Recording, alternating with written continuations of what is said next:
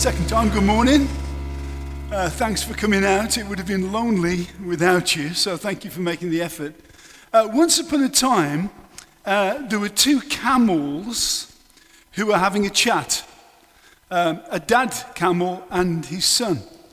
And the son said to his dad, he said, "Dad, can I ask you a question?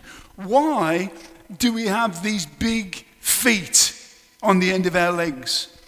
And the dad camel said, "Well, son, that's so that when we're walking through the desert, our feet splay out and we can walk across the sand without sinking in." And the son said, "Oh, okay." He said, "Dad, why have we got these big teeth in our mouths?" And the dad said, "Well, that's so that when we come to an oasis in the desert, we can eat the vegetation. The vegetation is quite tough, but we can chew it and we can maximize the amount of nutrition in the vegetation because of our big teeth."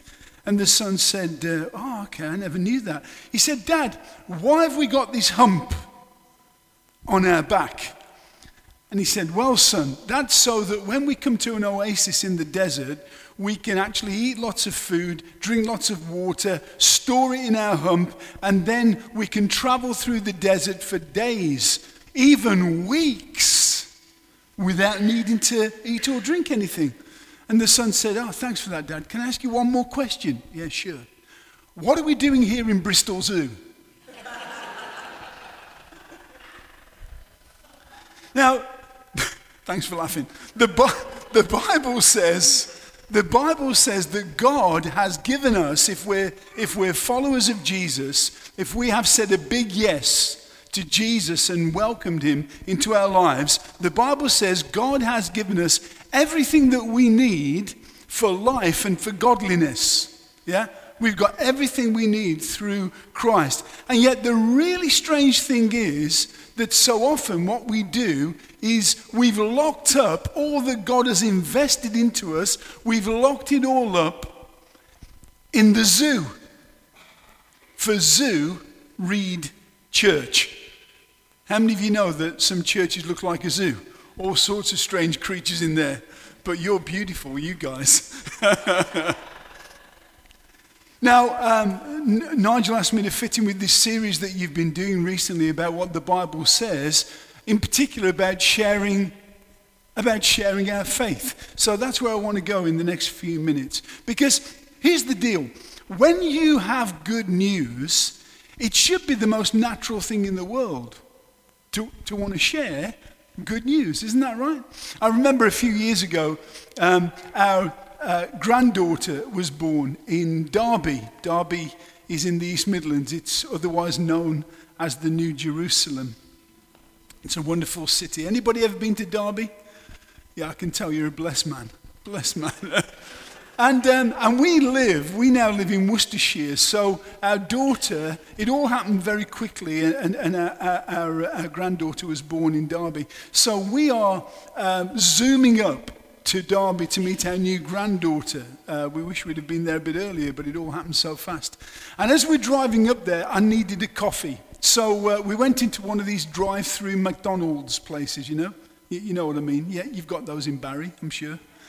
And we drove up, and there's the hole in the wall. So I stopped the car, wound down the window, and there's the assistant standing there. He was aged about 9. And he said, "Yeah?" And I said, "Good morning, how are you?" He said, "I'm all right." I said, "It's a great day, isn't it? Isn't it a fantastic day?"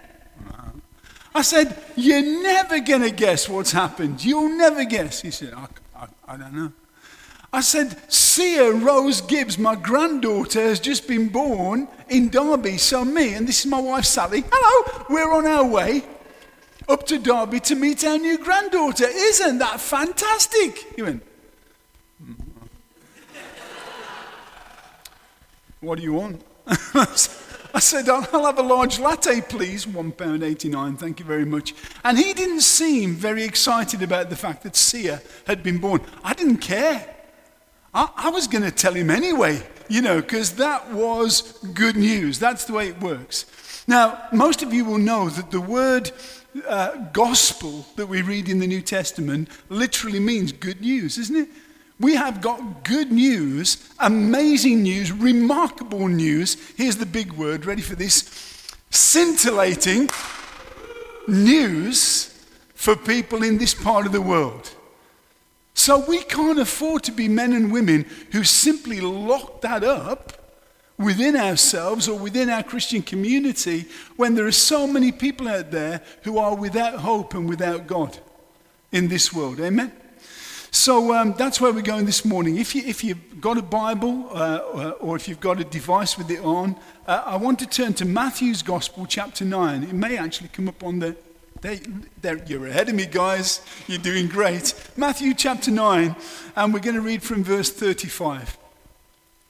These words that you know very well, I'm sure. Matthew chapter 9, verse 35 says this: Jesus went through all the towns and villages, teaching in their synagogues, proclaiming the good news, there it is, the good news of the kingdom, and healing every disease and sickness.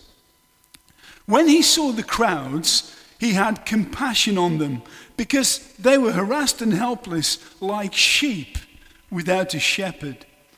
Then he said to his disciples, "The harvest is plentiful, but the workers are few. Ask the Lord of the harvest, therefore, to send out workers into his harvest field."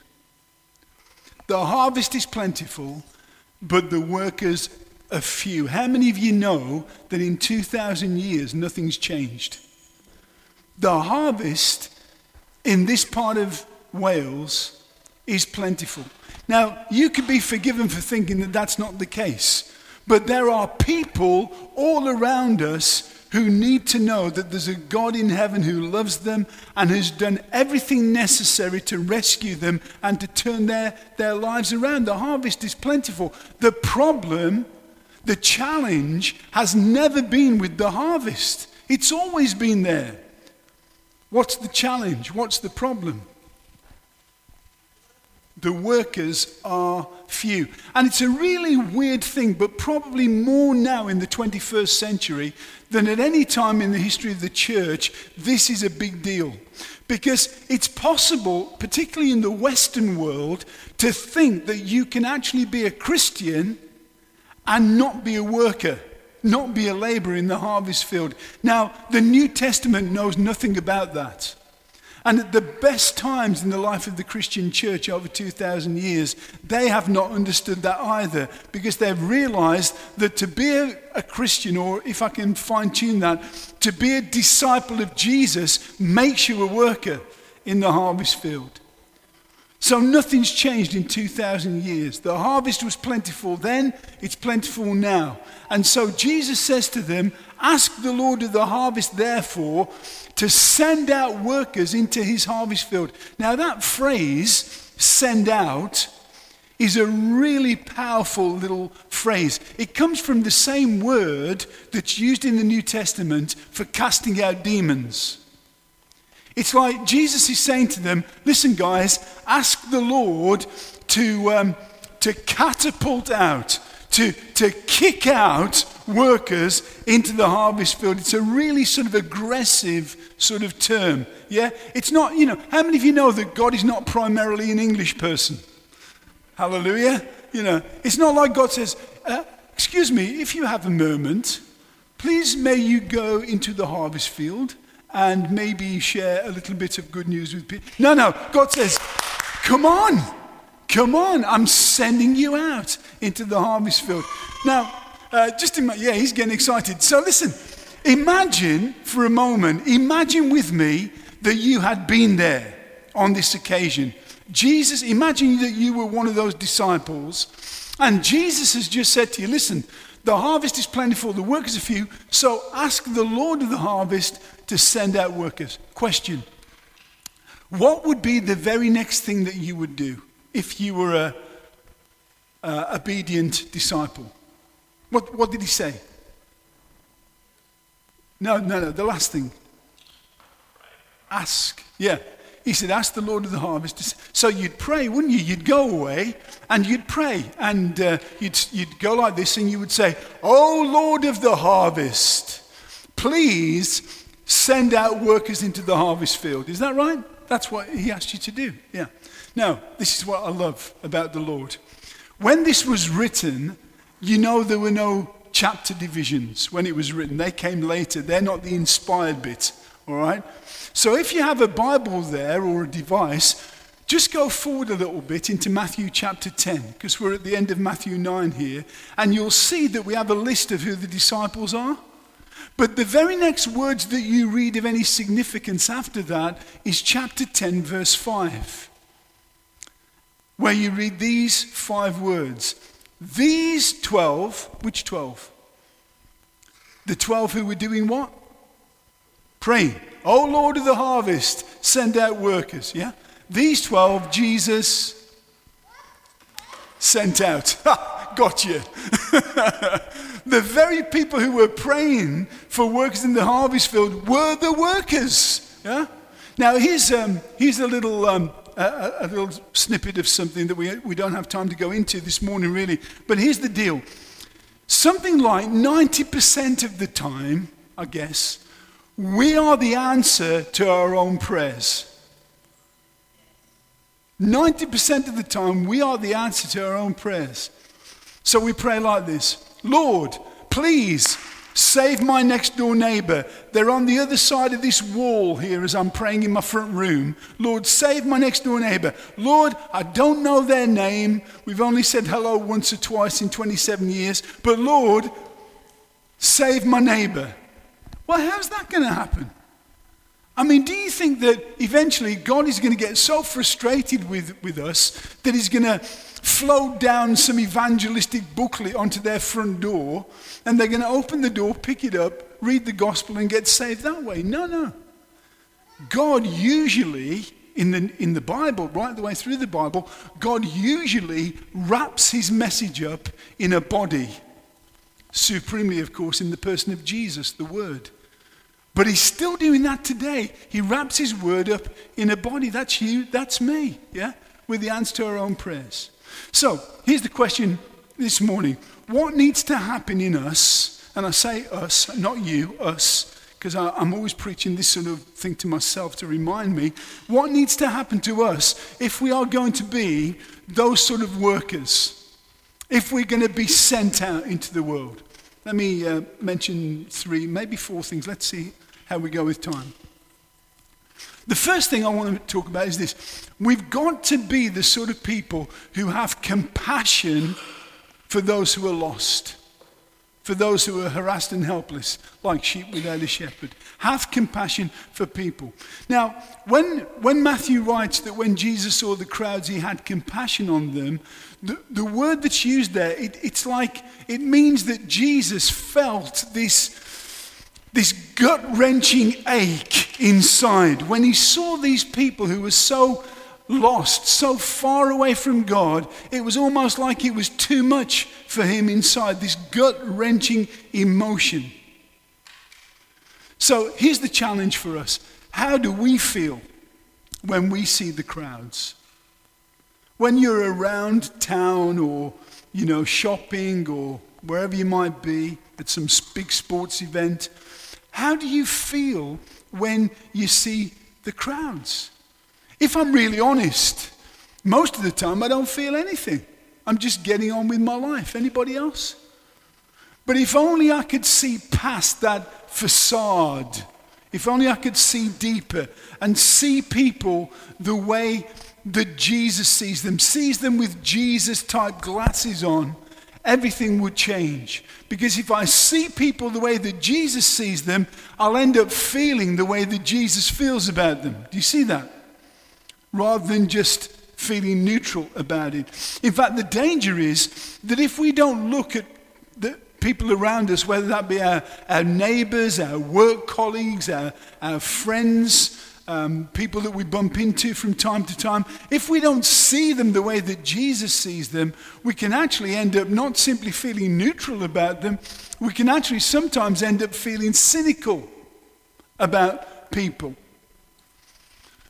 So some time ago, I was in the town of Reading. Reading is just west of London. That's where my wife's family are from. And I'd been out in town, and I was due to meet my wife, Sally, in town. And I was walking to the point where we were going to meet. And there was a bunch of teenage lads in the shopping centre, or just outside the shopping centre, drinking cans of beer. There's about 8 of them just drinking cans of beer. And I noticed that when they were finishing the cans, they were just throwing these cans on the floor. You know, and there's sort of fast food wrappers all around them as well as they'd finished eating food. Now, I don't know about you, but that thing really gets to me. You know, it really gets to me. So as I'm walking past them, I eyeball them. I look at them. And one of them, who was about 5'5", and probably about 8 stone wet, he looked at me and he said, "You got a problem, mate." Now here's the problem. Here's the problem. I'm 65, but inside I still think I'm 22. Right? And before I was following Jesus, I was a naughty boy in all sorts of ways.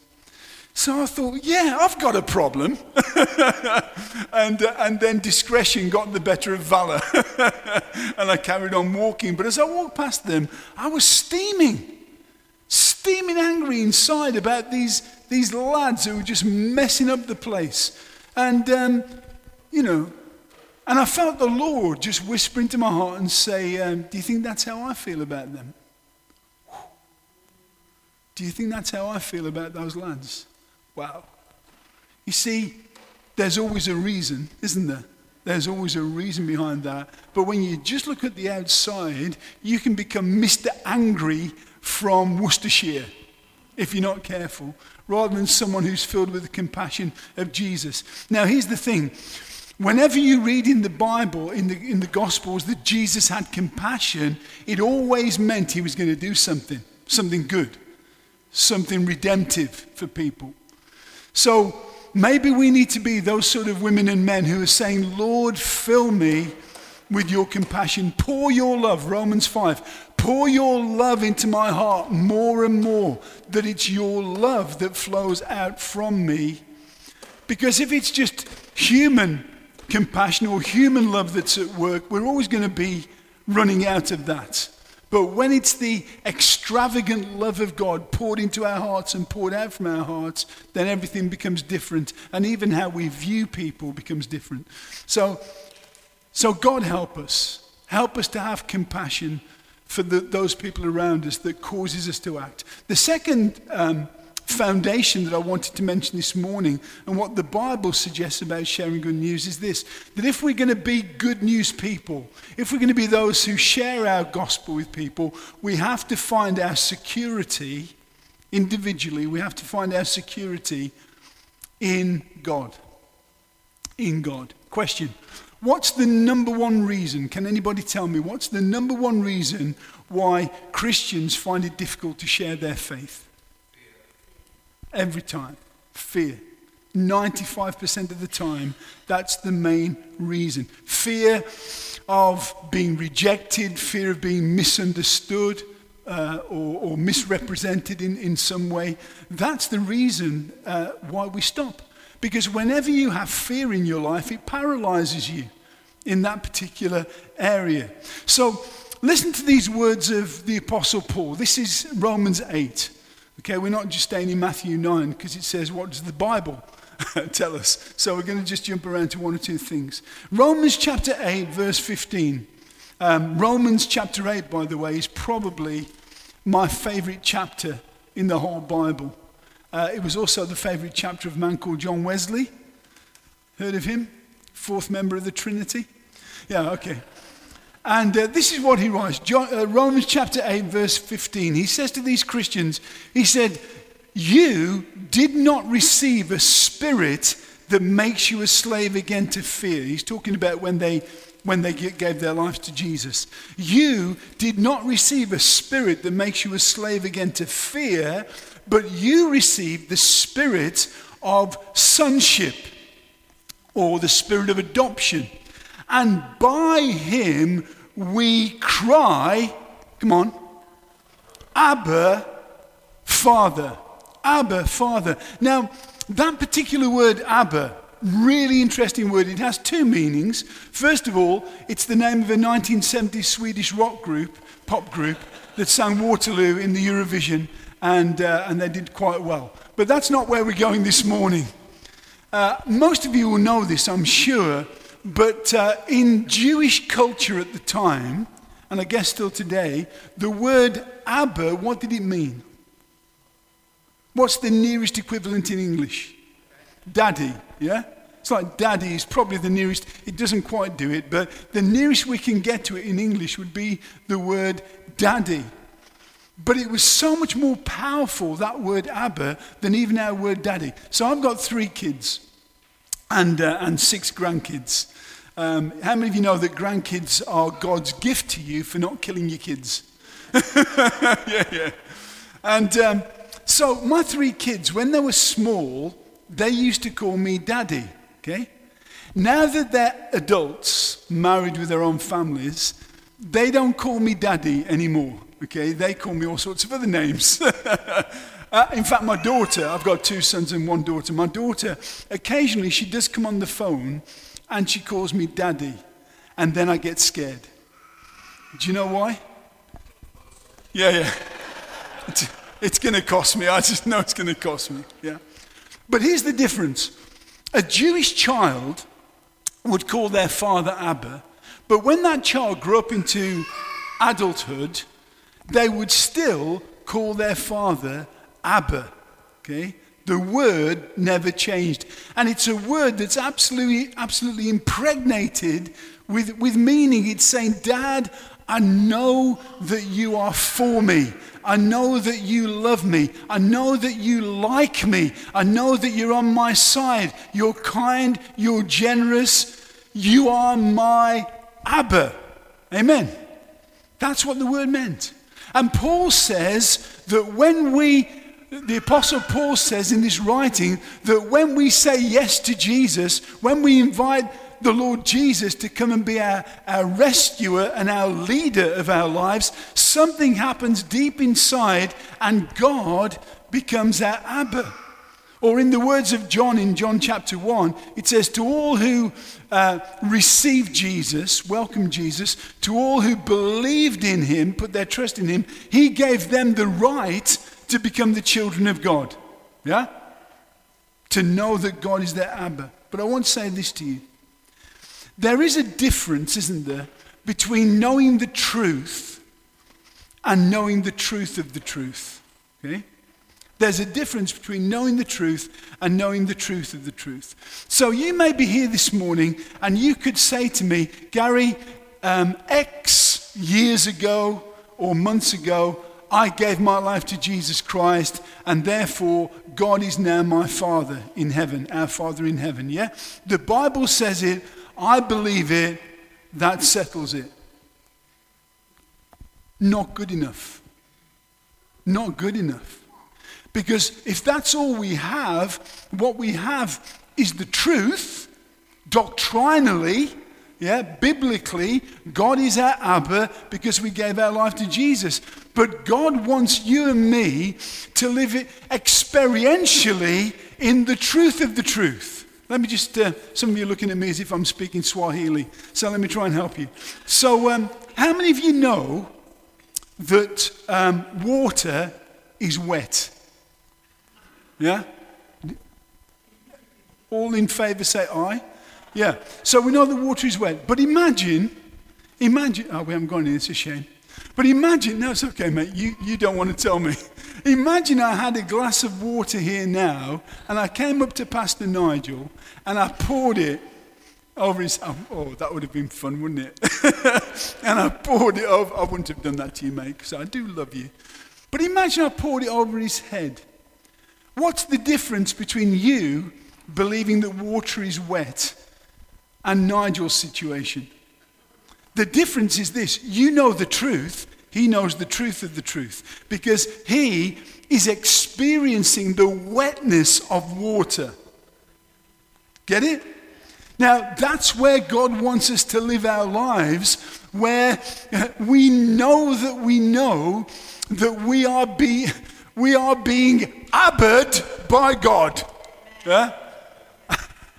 Abbered by God. That we're living in that experience of his fatherly love and care for us. Because when that's the case, we have a security and a safety inside that means, hey, I can share my good news with people, because even worst case scenario, even if they laugh, even if they reject me, even if they push me away, we don't want that, because you'd be weird if you wanted that. But even if it happened, I'm still secure in my relationship with God and knowing that I'm loved in spite of everything. Amen?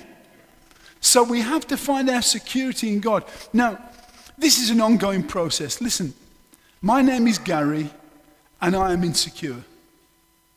Anybody else? Raise your hand. Okay, the fact that you didn't raise your hand says you're insecure, right? Yeah.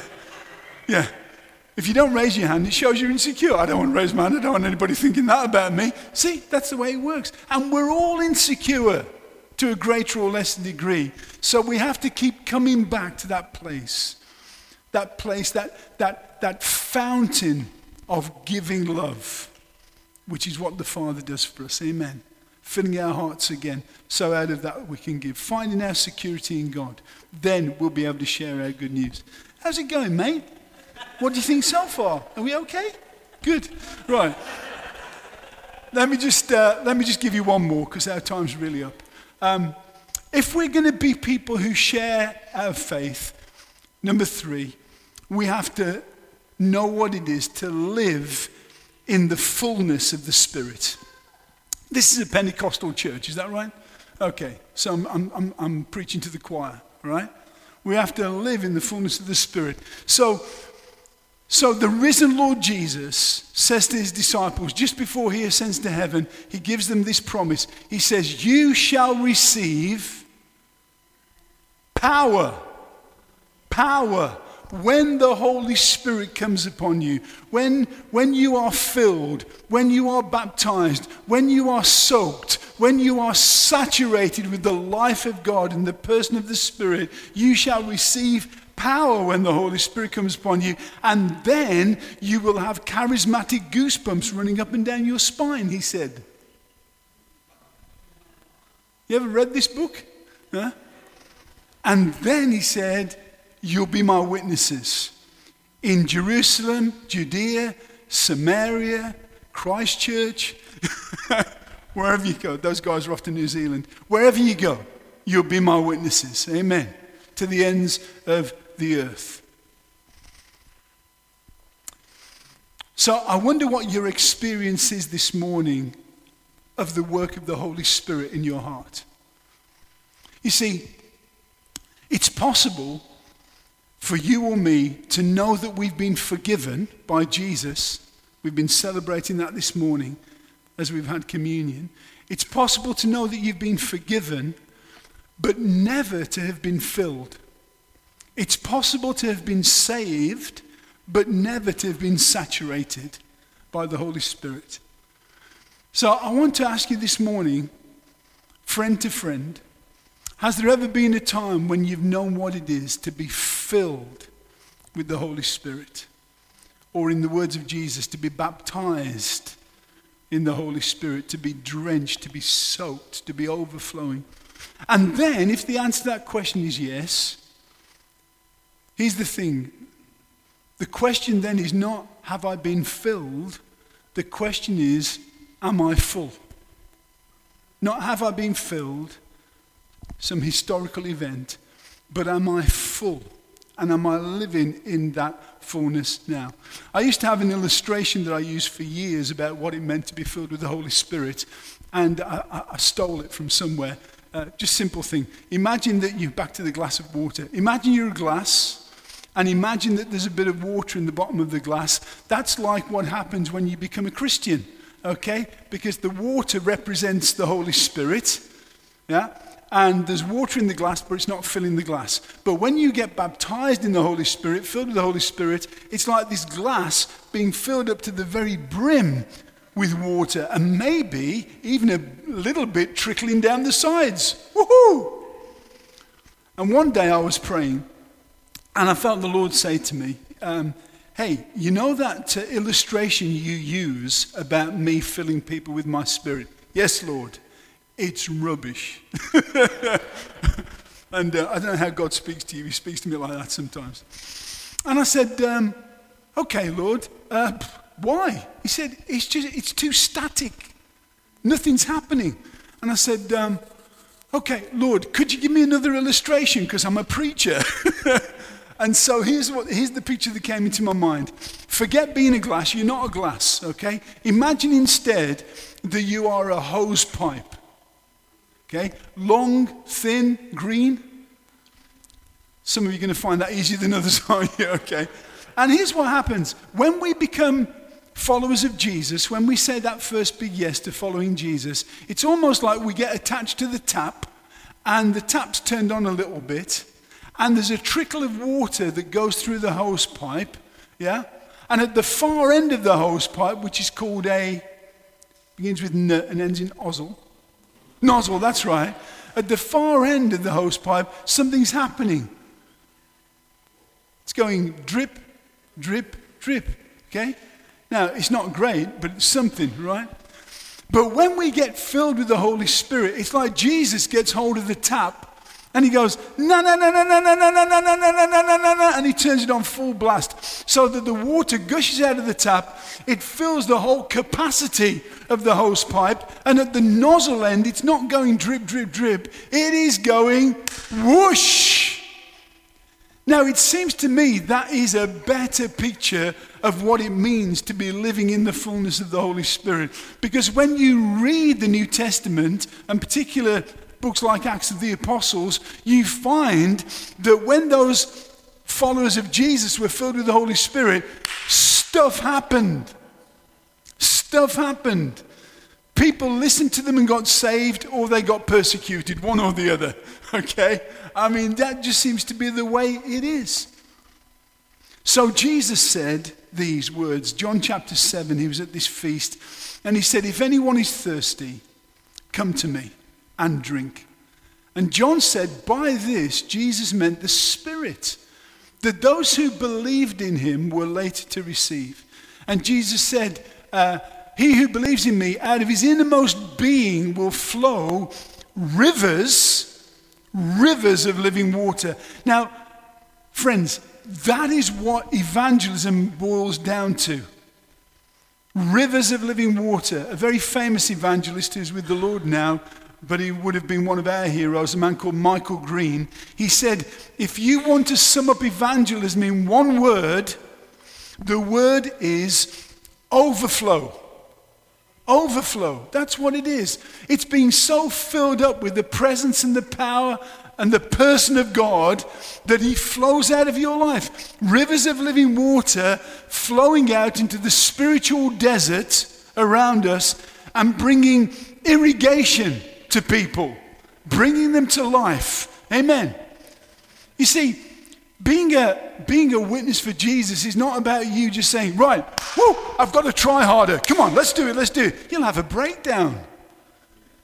But it's being open at one end to the Lord and open at the other end to the people around us and becoming a conduit, a hose pipe for the Spirit of God, the Spirit of Jesus to flow into and out of. Living water. Amen?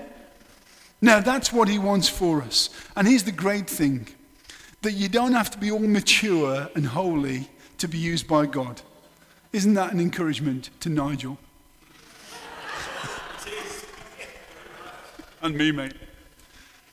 I mean, it's good that we do grow in holiness and maturity, but God takes us as we are, and he's so desperate that people out there find him, he'll use little you and little me. Yeah? If we are open to him. So that's the deal today. Do you know what? We could say so much more about what the Bible says about sharing our faith. But they're the things I wanted to share with you this morning. Number one, let's be those sort of people who ask the Lord to fill our hearts with compassion for people around us and let that compassion move us into action. Let's be those who come to the Lord and say, God, I want to know you as my Abba, as my Father. Even though I'm a Christian, I don't want to live my life as if I'm a spiritual orphan.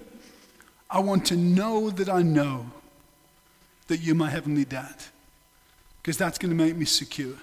That's where I'm going to find my identity. And then finally, to live in the fullness of the Spirit day by day. Do not get drunk with wine, says Paul.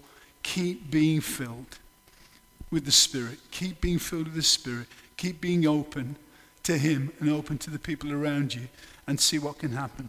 What we're going to do is this. We're going to sing a worship. We've got time for a worship song tonight? And I think I'd like to invite you this morning to respond publicly. If you feel like, even through the words of a human being, if you feel like God has said something into your situation this morning, I think it's always good to respond, isn't it? It's almost like we seal something with the Lord. So quite simply, what I'm going to ask you to do is, if you feel there's something you've heard this morning, you think, yeah, I really need to do something about that, and really need to respond to that, I'm going to ask you, as we begin to sing right at the beginning of this song, to just come and stand at the front. What we're not going to do is we're not going to pray for each one of you individually. Okay, we don't need to do that, because God sees our hearts. He knows what we want. But it's almost like we take a step and we say, Lord, here I am, and I really need more of you if I'm going to live this earthly life, if I'm really going to be the person you want me to be. So we stand here, and then it would be my privilege just to pray a prayer of blessing over you, a prayer of asking the Holy Spirit to come and touch you and do whatever He needs to do in your life this morning. Does that make sense? So as soon as we stand and start to sing, please don't wait until we've sung the 54th worship song, because we'll be gone. But as soon as we start to sing, if you need to respond, come forwards, make a line across the front, and we'll pray for God's blessing and help on us this morning. Amen?